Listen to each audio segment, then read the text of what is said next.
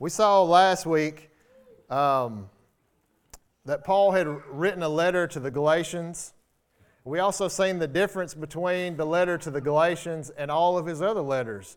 We had seen where Paul had thanked every other congregation or group of churches that he had sent letters to. At some point, there was always correction. None of them had it right, but there was always a thankfulness that we seen. And then we came to Galatians, and you didn't see that. And we had come to the conclusion that Paul could not thank God for the Galatians when he did not know where their spiritual status was. They had been misled. They had veered away from the true gospel, and he was angry. Not just angry to be angry, but a godly anger. Why are you walking away from this, is what he was basically asking them. And he told them that you are changing your allegiance. Is this me making a noise, or is... Okay, that might be a child toy. I kept hearing a rattling, and I'm like, am I rattling this mic? Sorry, I know what it is now. It won't distract me anymore. You just keep on rattling. You're just fine. He was telling them they're changing their allegiance. And he didn't say you have completely abandoned. He said you are in the act of leaving the true gospel here. And remember, we had come to the conclusion that these people had all heard the gospel. They had believed the gospel. They were walking in the Spirit. These aren't people that just maybe heard it. There was a few that heard it. He was talking to the church, the true church, and he was saying, you're being misled, and you're just going right along with it. There's no reason for me to thank God for that, right? So he's telling them, you better wake up and remember what we taught you. If anybody comes and teaches anything different than what we came to begin with, let him be accursed. And even goes even further to say, even if an angel, not that an angel would, but even an angel comes and delivers a different message. That's how serious he was getting at. Like, you know it ain't going to happen, but even if it did, let them be accursed. And so he's telling them there's still time at the same time. We've seen Paul's anger, but we also seen Paul's love towards these people. He didn't just leave them right where they were at. And that's some of the issues that we have in the church bodies today. Not so much in this one. The Word of God is clearly preached here. Praise God for that. But there are some churches that want their people coming in to believe that God just wants to love you right where you're at and you're fine to just stay there. We know that is a lie. We are called to love people right where they're at, but we're not called to leave them right where they're at. The call is to holiness. And he's showing these people that, hey, you're veering off from this. Now you're going back to the law. And the law we know we could never keep. So why buy into this?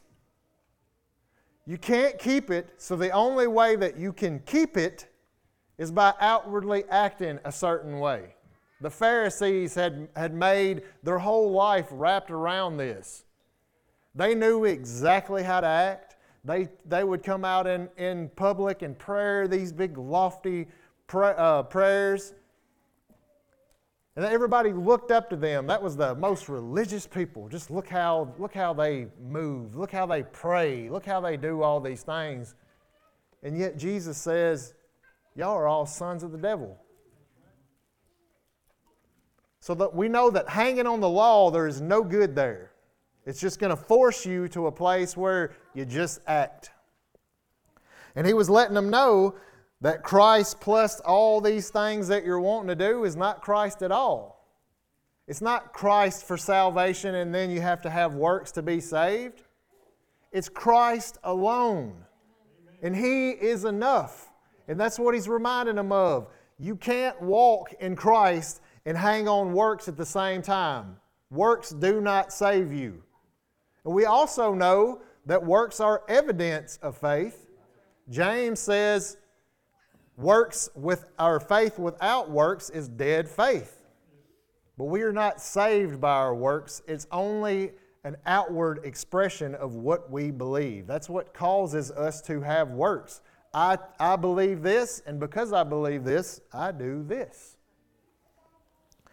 So, he's telling the Galatians, you're turned into an imaginary Christ. This is not Christ at all.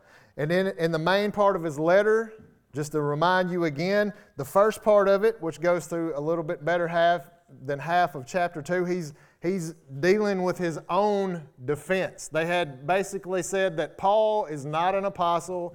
God did not call him. Listen to us. And Paul is defending that.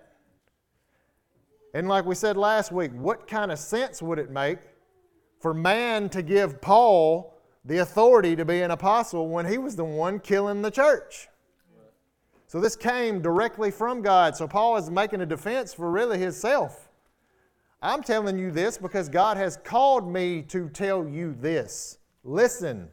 And then in the last half of this letter, he is given a defense of the gospel itself, which is where we're at. If left to their way of thinking, these people are going to be deceived for the rest of their life.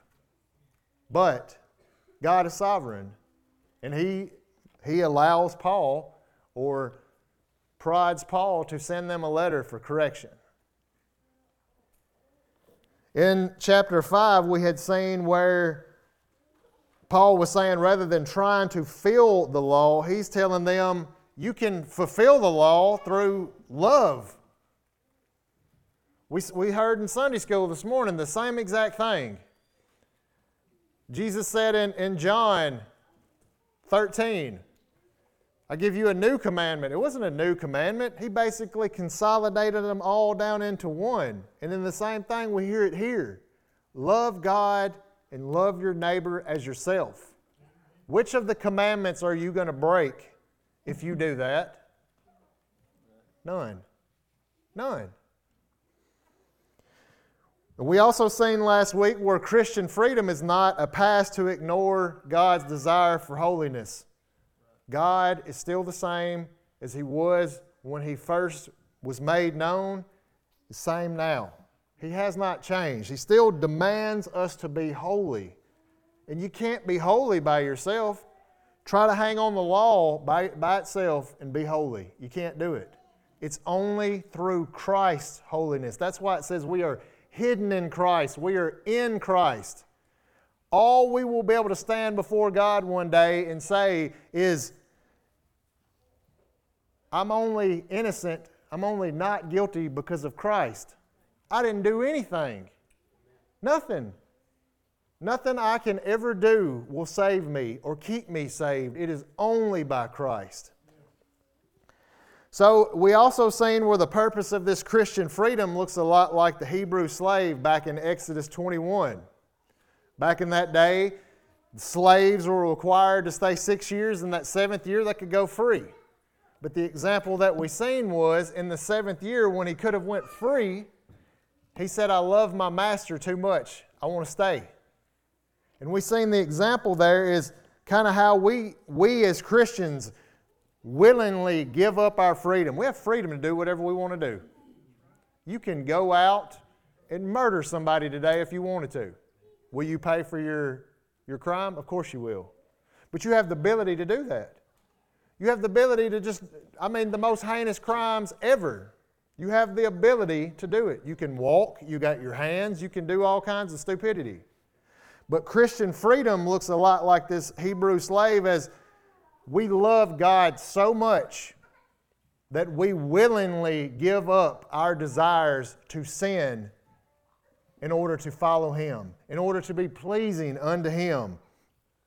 We're freed from sin and we want to become enslaved to God. We give that up. So we move into chapter 5, and we saw there was 2 desires last week. And these are still the same 2 desires we're going to be looking at this week. We saw there was desires of the flesh, and we saw there was desires of the Spirit. The unsaved person, like I said last week, only has the desires of the flesh. And they don't even know that's what they have. They just live in their being. Remember to your days when you were not following Jesus, when you were unsaved. Did you think about your sin? Absolutely not. All you thought about is, this is what I'm going to do today, and whatever, I'm going to do it. Whoever it affects, I don't care. This is what I'm going to do. And that's how we lived our lives. It wasn't until you were shown your sin that you actually even knew that you had any. And Paul is saying the way to avoid one is to walk in the other. And we have a positive and a negative here. The positive is to avoid gratifying the desires of the flesh, walk in the Spirit. And the negative is, if you gratify the desires of the flesh, you're not walking in the Spirit. It's either or. So there's a command to walk, and there's a conflict. We're still in flesh. A runner eventually tires, and we saw how many times walk is used over and over and over. And we seen that walk was this progressive moving forward. It's just slow and steady, but always moving forward. And I also told you last week that there was no pausing. Have you ever paused in your Christian walk and said, I'm just going to take a year off here of walking like a Christian, and the next year I'll pick it back up?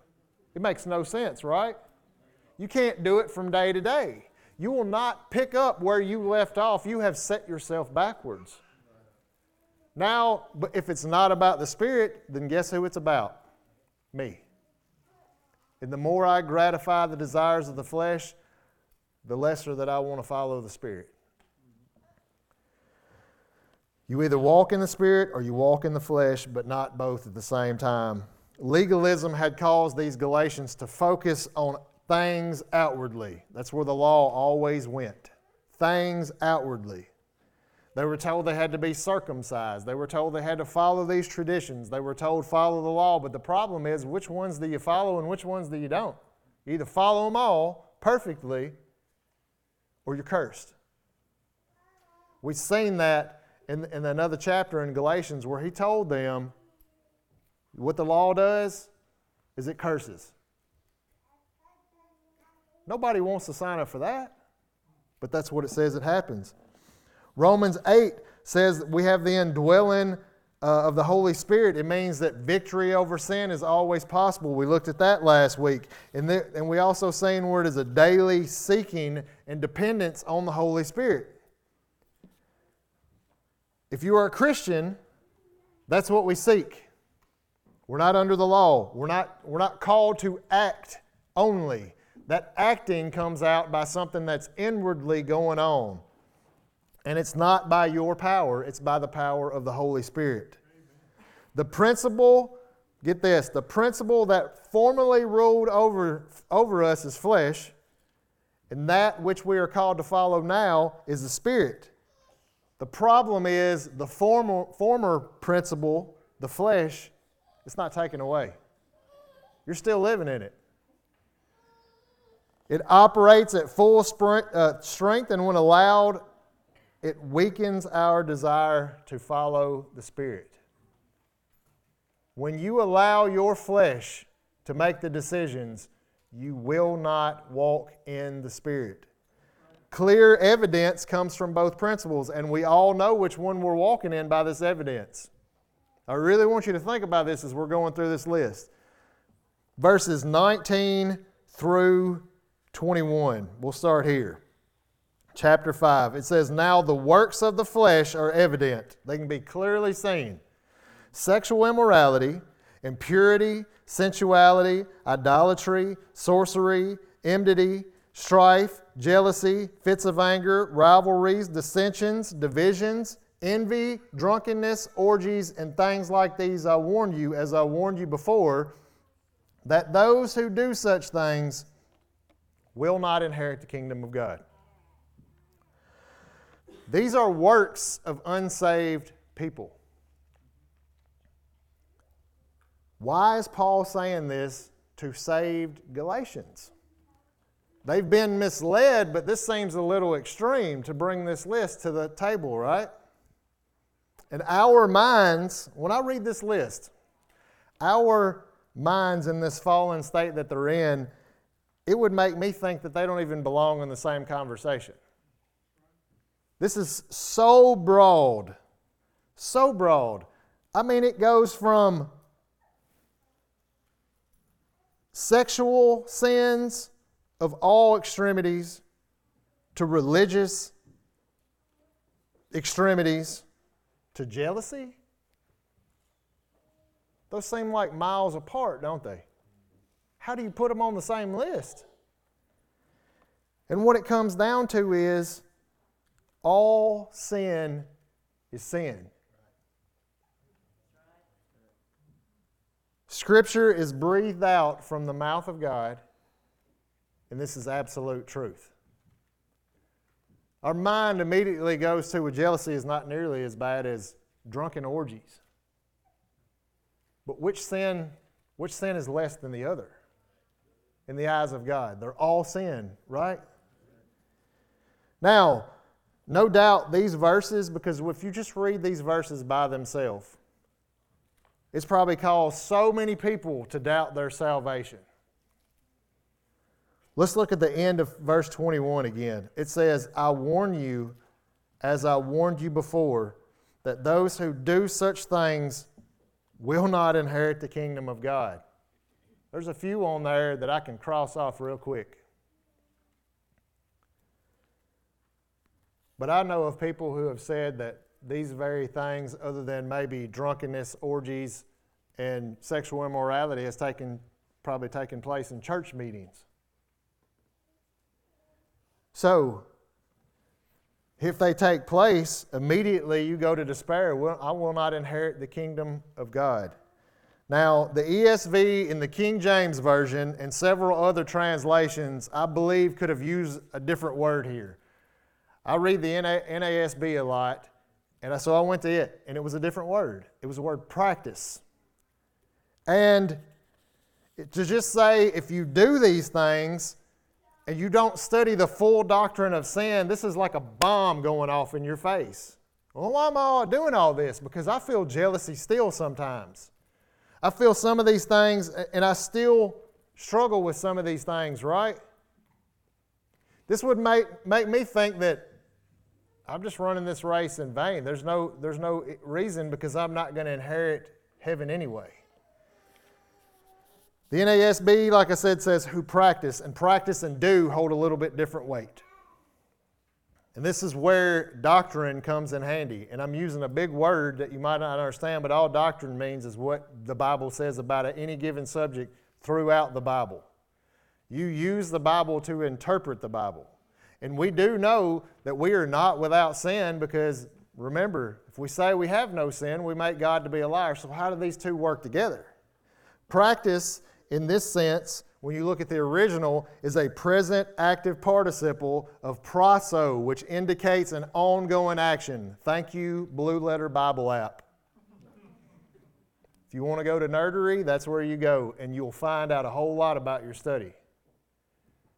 Now this makes sense. These are not habitual actions, or these are habitual actions, not occasional actions. Unsaved people occasionally do good humanly things, right? And at the same time, saved people occasionally fall into sin. The basic character of unsaved people is discussed in 1 John chapter 3, which says, everyone who makes a practice, now we're using the right word, it makes more sense really to me. Everyone who makes a practice of sinning also practices lawlessness. Sin is lawlessness.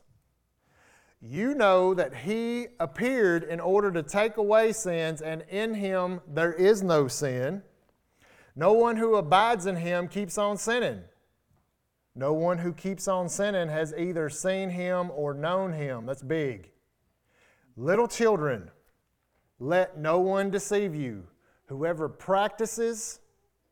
habitually practices righteousness is righteous, and he is righteous.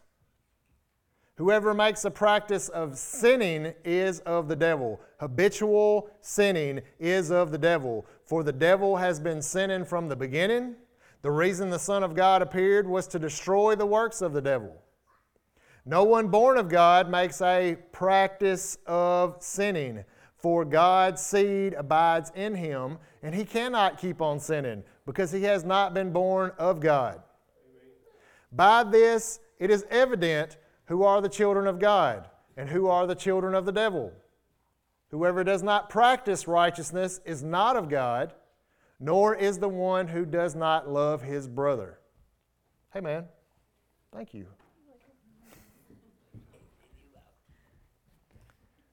So it's plain to see, those who make a practice of sinning, what does that look like? I sin every day. Those who continually go back to the same sin over and over and over and over, not because they lost the fight to it, because they love it. Do you love the sin that you keep going back to? And that's the problem. That is the problem here. Paul is not telling them that, he's not telling them this list because some of those are in this or habitually sinning. He's telling them this list to keep them from getting to this point. These are the sins. This is what the world looks like. You have the Spirit now. Walk in it so you don't look like the world. That's what he's saying. Is that not the whole message?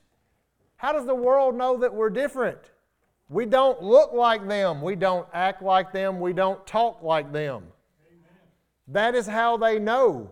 And he goes on, nor is the one who does not love his brother. We love. We love.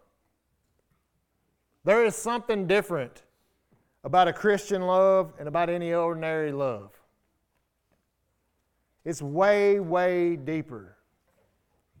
One of the things, when I first set foot in this church, and it was years and years and years ago when it was a little bitty church in a corner. And I was lost as last year's Easter egg the whole time I attended there. But when I walked into that church, there wasn't but about 25 or 30 people in there. And the one thing that I could see more than anything was, this is weird. This is weird. These people care for each other so much, and I've never seen anything like it. They loved. If they didn't do anything else right, they loved like Jesus. And I seen the love of the pastor, and I seen the love of the people. And then when we came back in here, after the Lord opened my eyes, back in 2013, that was the first thing that I noticed had not left. It was an even bigger crowd then. And I told my wife, get ready to be hugged, because these people hug. And she said, they do hug. Everybody, and now we're the huggers too. I mean, we hug everybody. But that's not natural to a human. Naturally, I want what I want, and I really don't care about you that much.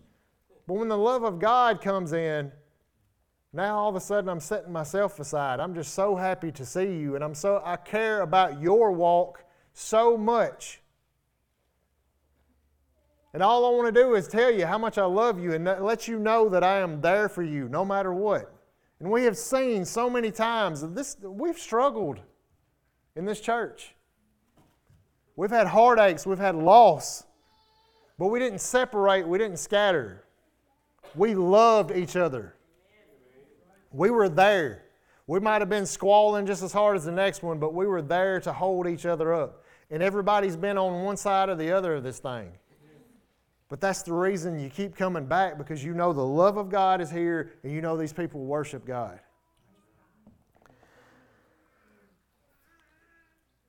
So, Paul also says in 1 Corinthians chapter 6, sorry I veered off there for a minute. Or do you not know the unrighteous will not inherit the kingdom of God? It's the same thing he's saying here. Do not be deceived. Neither the sexually immoral or idolaters or adulterers, nor men who practice homosexuality, nor thieves, nor greedy, nor drunkards, nor revilers, nor swindlers will inherit the kingdom of God. Same thing he's saying here. So now we know people who habitually sin in this way will not inherit the kingdom of God. We've connected it in two places. This is the truth. Paul does not say these people are habitually committing these sins. He was calling them to walk in the Spirit so that they did not occasionally commit them. Did not occasionally commit them. Nobody wakes up in the morning with the desire to walk in the Spirit and go, but there's this one sin I just really want to do today. I just got to get it off my chest. No, it's the exact opposite. I don't even want to think about these sins. I want to focus on the Spirit so that I do not commit them. Because if I don't walk in the Spirit, one of these is going down. It's going to happen. Maybe not to the extreme. Just because I don't walk in the Spirit don't mean I'm going to get drunk that day, but I guarantee you that some other things, fits of anger, some stuff is going to come out. Paul gives them a side-by-side comparison of the works of the flesh and the fruit of the Spirit. Verse 22, but the fruit of the Spirit is love, is joy, patience, kindness, goodness, faithfulness, gentleness, self-control. Against such things there is no law. Desires of the flesh are acquired by just being born. You just show up and they're there. The fruit of the Spirit comes from God alone. You will never acquire any of these things on your own. That is a way to look at yourself and go, praise God, I can see God at work in my brothers and sisters. They can see God at work in my own life. Because I'm going to tell you, I did not have any self-control before coming to Christ. So hot-headed, whatever was on my mind was coming out and you were going to hear it. You could walk away, I would scream it louder. I can see evidence in my life that the Holy Spirit is working. I don't see perfection. I never will here. But the reason I get up every morning and I keep following and I keep searching Him out and keep wanting to be pleasing unto Him is because I see the evidence. It's not me in here anymore. I see the Spirit work. Amen. That's what I want more than anything. That's what a Christian should want more than anything. The law condemns the first list. Remember the works of the flesh. The mind is set on the flesh and cannot be pleasing unto God. But when it comes to the fruit of the Spirit, Paul says, against such things there is no law. You will not find any word in the Bible that condemns the production of this fruit. And if you did, if that was the case, Jesus Himself would stand condemned because He possessed every one of these fruits to a level that we'll never attain here. And it's impossible to have too much of these fruits. Vance, buddy, I noticed you just got way too much self-control today. You're loving way too much. That's ridiculous, right? How can you have too much of what is good? Could you imagine the conversations if you have too much fruit of the Spirit? Absolutely not. The more we gain of the fruit of the Spirit by walking in the Spirit, the more we resemble Christ. And the more we resemble Christ, the more we are being prepared for heaven. We are called to holiness, sanctification. We're called to grow in that. You can't do that by yourself. It is only through the Word of God and the work of the Spirit that this happens. Many times, if we're honest, we are guilty of feeling that this Christian walk is a burden. Be honest. A wrong understanding of our purpose as Christians will lead us to despair. We get caught in sin and we think we're all alone. I mean, think about it. We encounter the same hard times as the rest of the world. We all experience death. We all experience sickness. And at the same time that we experience the same things they are, we're walking completely against the grain of the rest of the world. It would be real easy to feel like this is a burden. This is a hard walk. but at the same time, it is a glorious privilege. Think of your stance before salvation and answer this question here. What about me was so deserving of this great privilege to be called a child of God? The answer, nothing. Nothing. When we are reminded of this and reminded that we all deserve to be eternally separated from the presence of God, then we see again the glorious grace and the mercy of God. We see this is a glorious privilege that you even get to be called a child of God, that God chose you to be His, that He adopted you when at the time that He called you, you looked just like the rest of the world. The song that we sang earlier, it's probably one of my favorite ones, the part that said, "Why should I gain from His reward? I cannot give an answer, but I know this with all my heart, His wounds have paid my ransom." This makes no sense in my mind, why God the Father would send His Son to die for my sins and your sins and pay our penalty, having the full wrath put on Him. Having the full wrath. It wasn't so much the pain of the beating. Yes, that was bad, and none of us will probably ever experience that level of pain for our faith. But the full wrath. Him who had no sin was made to be sin. Like He committed every one of yours and my sins was placed on Him. That makes no sense to me. None of us are worth that, but God's mercy and God's love are put on full display on the cross. Now I get to inherit heaven because of nothing that I did. Just as Christ was crucified for us and now we belong to Him, look at verse 24. And those who belong to Christ Jesus have crucified the flesh with its passions and desires. Paul is not suggesting, if I can speak right, that this requires total death for this to happen. You don't crucify the flesh by cutting the flesh off your bone. Romans 6:6.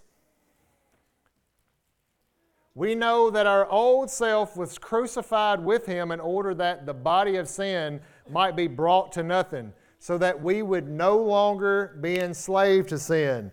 Galatians 2:20. I have been crucified with Christ. It is no longer I who live, but Christ who lives in me. And the life I now live in the flesh, I live by faith in the Son of God who loved me and gave Himself for me. And then again in Galatians 6:14. But far be it from me to boast except in the cross of our Lord Jesus Christ, by which the world has been crucified to me and I to the world. Sin is still a reality in our lives, just as well it was a reality in Paul's life. But there's a clear indication there that the power of the world and our old self that used to have a stronghold on us has been broken now. We are no longer slaves to sin. Praise God. Remember, we have the power of the Holy Spirit, just like we seen in Romans chapter 8. That means we have the ability to have victory over every sin in our life. Praise God. Verse 25, if we live by the Spirit, let us also keep in step with the Spirit. John chapter 1, verse 6. There was a man sent from God whose name was John. This is John the Baptist. He came as a witness to bear witness about the light, that all might believe through him. He was not the light, but he came to bear witness about the light. The true light, which gives light to everyone, was coming into the world. This is Jesus. He was in the world, and the world was made through him, yet the world did not know him.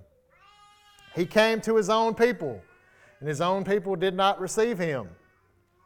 But to all who did receive him, who believed in his name, he gave the right to become children of God, who were born not of blood, nor of the will of the flesh, nor of the will of man, but of God. Paul is saying here that the indwelling of the Holy Spirit is what he is speaking of. That this is what it means to live by the Spirit. So we answer the question, if we live by the Spirit, and if we are Christians, we do. Let us keep in step with the Spirit. Walk in the Spirit. Brother Nick kept saying over and over and over again, you can tell me what you believe, but I know what you believe by what? The way you live your life. Are your actions speaking what you believe? Or your action just trying to tell people what you want them to think? Is this real? That's what I kept asking you last week. Is this real to you? Because if it's just pretending, God will not be handing out Emmys for Best Actor. He will not. There is no purpose to keep continuing on and acting. Is it real? And if it's not real, cry out to God. Make it real for me. I don't want to pretend anymore. We can only hope that everyone that steps in this building is a child of God. But the reality of it is it's probably not. It's probably not. And for the unbeliever, this should be some serious stuff. You will not have inheritance in heaven. You can try to ignore it, but we all know that death is a constant reminder. It's the constant reminder that one day this life is going to end, and what happens next is the big question. That's what always folded in the back of my mind. Every time I would hear the mention of Christianity, I don't talk about it. Don't talk about it because that's what it led me to. What happens after we leave this world, when we draw our last breath? That was the big question to me that I really didn't want to answer. I just wanted to imagine it my way, and that was it. But the Bible is clear on what happens. Those in Christ have their inheritance in heaven eternally in the presence of God, and those outside of Christ will spend eternity separated from God. Nobody can fathom the splendor of heaven. Paul said, I can't even speak about the things that I've seen, but at the same time, none of us can fathom the agony of hell for eternity. This is not a prison sentence. You don't go there for a little while. This is it. You take your last breath. If you're not in Christ, that's it. That is the warning. For the Christian, we keep walking in faith because guess what? We keep walking in the Spirit because our eternal home is with Jesus. No matter how bad it gets here, we look for the hope that is coming. Heaven is promised to us. And I'll take Paul's word for it. He couldn't even talk about it. It's got to be grand. You're in the presence of God. But to be separated from Him, my mind don't even want to go there. We can't imagine what it's going to be like. That's the warning to the unbeliever. Wake up. If you're in this room right now, wake up. I beg you, wake up. I pray to God for you to wake up. For the believer, this is also serious stuff. We are commanded to walk in the Spirit. We understand that we deserve an eternity separated from God. But because of the mercy that was shown to us, our desire should be, must be, to obey God and walk in the Spirit, which we have been commanded to do. This gives the glory to God, and that is our purpose, right? It's not about you. It's not about me. It's about God. The Christian walk is going to be full of ups and downs, but it should look like we're progressively setting ourselves aside more and more. And the more we do this, the more Christ is seen through us. The more we know of Him, the more we desire to make Him known. I hope you hear this is not coming from my big loud mouth this morning. I hope you see it coming from the Word of God. This is a warning to every one of us. If you haven't been walking in the Spirit and you're a Christian, you're a true Christian. You haven't been walking in the Spirit, this is your prod back. Get back. Get back in the Word of God. Start walking in this stuff. It's not about you. It's about God. It's about giving Him glory. And if you're not a Christian, this is about you. You will not inherit the kingdom of God. You will not be in His presence. You will be eternally separated from Him. And I know that might not sound like a big deal, because I can remember hearing these messages whenever I was an unbeliever. And sometimes I thought, well, that just sounds so silly. But can I tell you that every single one of us is born into this world in sin? Whether you see your sin or not, you will stand before God one day and give an account for your life. And you will have nothing to even hang on. If I stood there by myself in front of God, it is nothing but my sin. I stand there as an enemy. It is only because of Jesus, believing on Jesus. It is only because of Him that I will ever be able to stand before God as innocent. Because all He sees is Jesus. I'm in Him.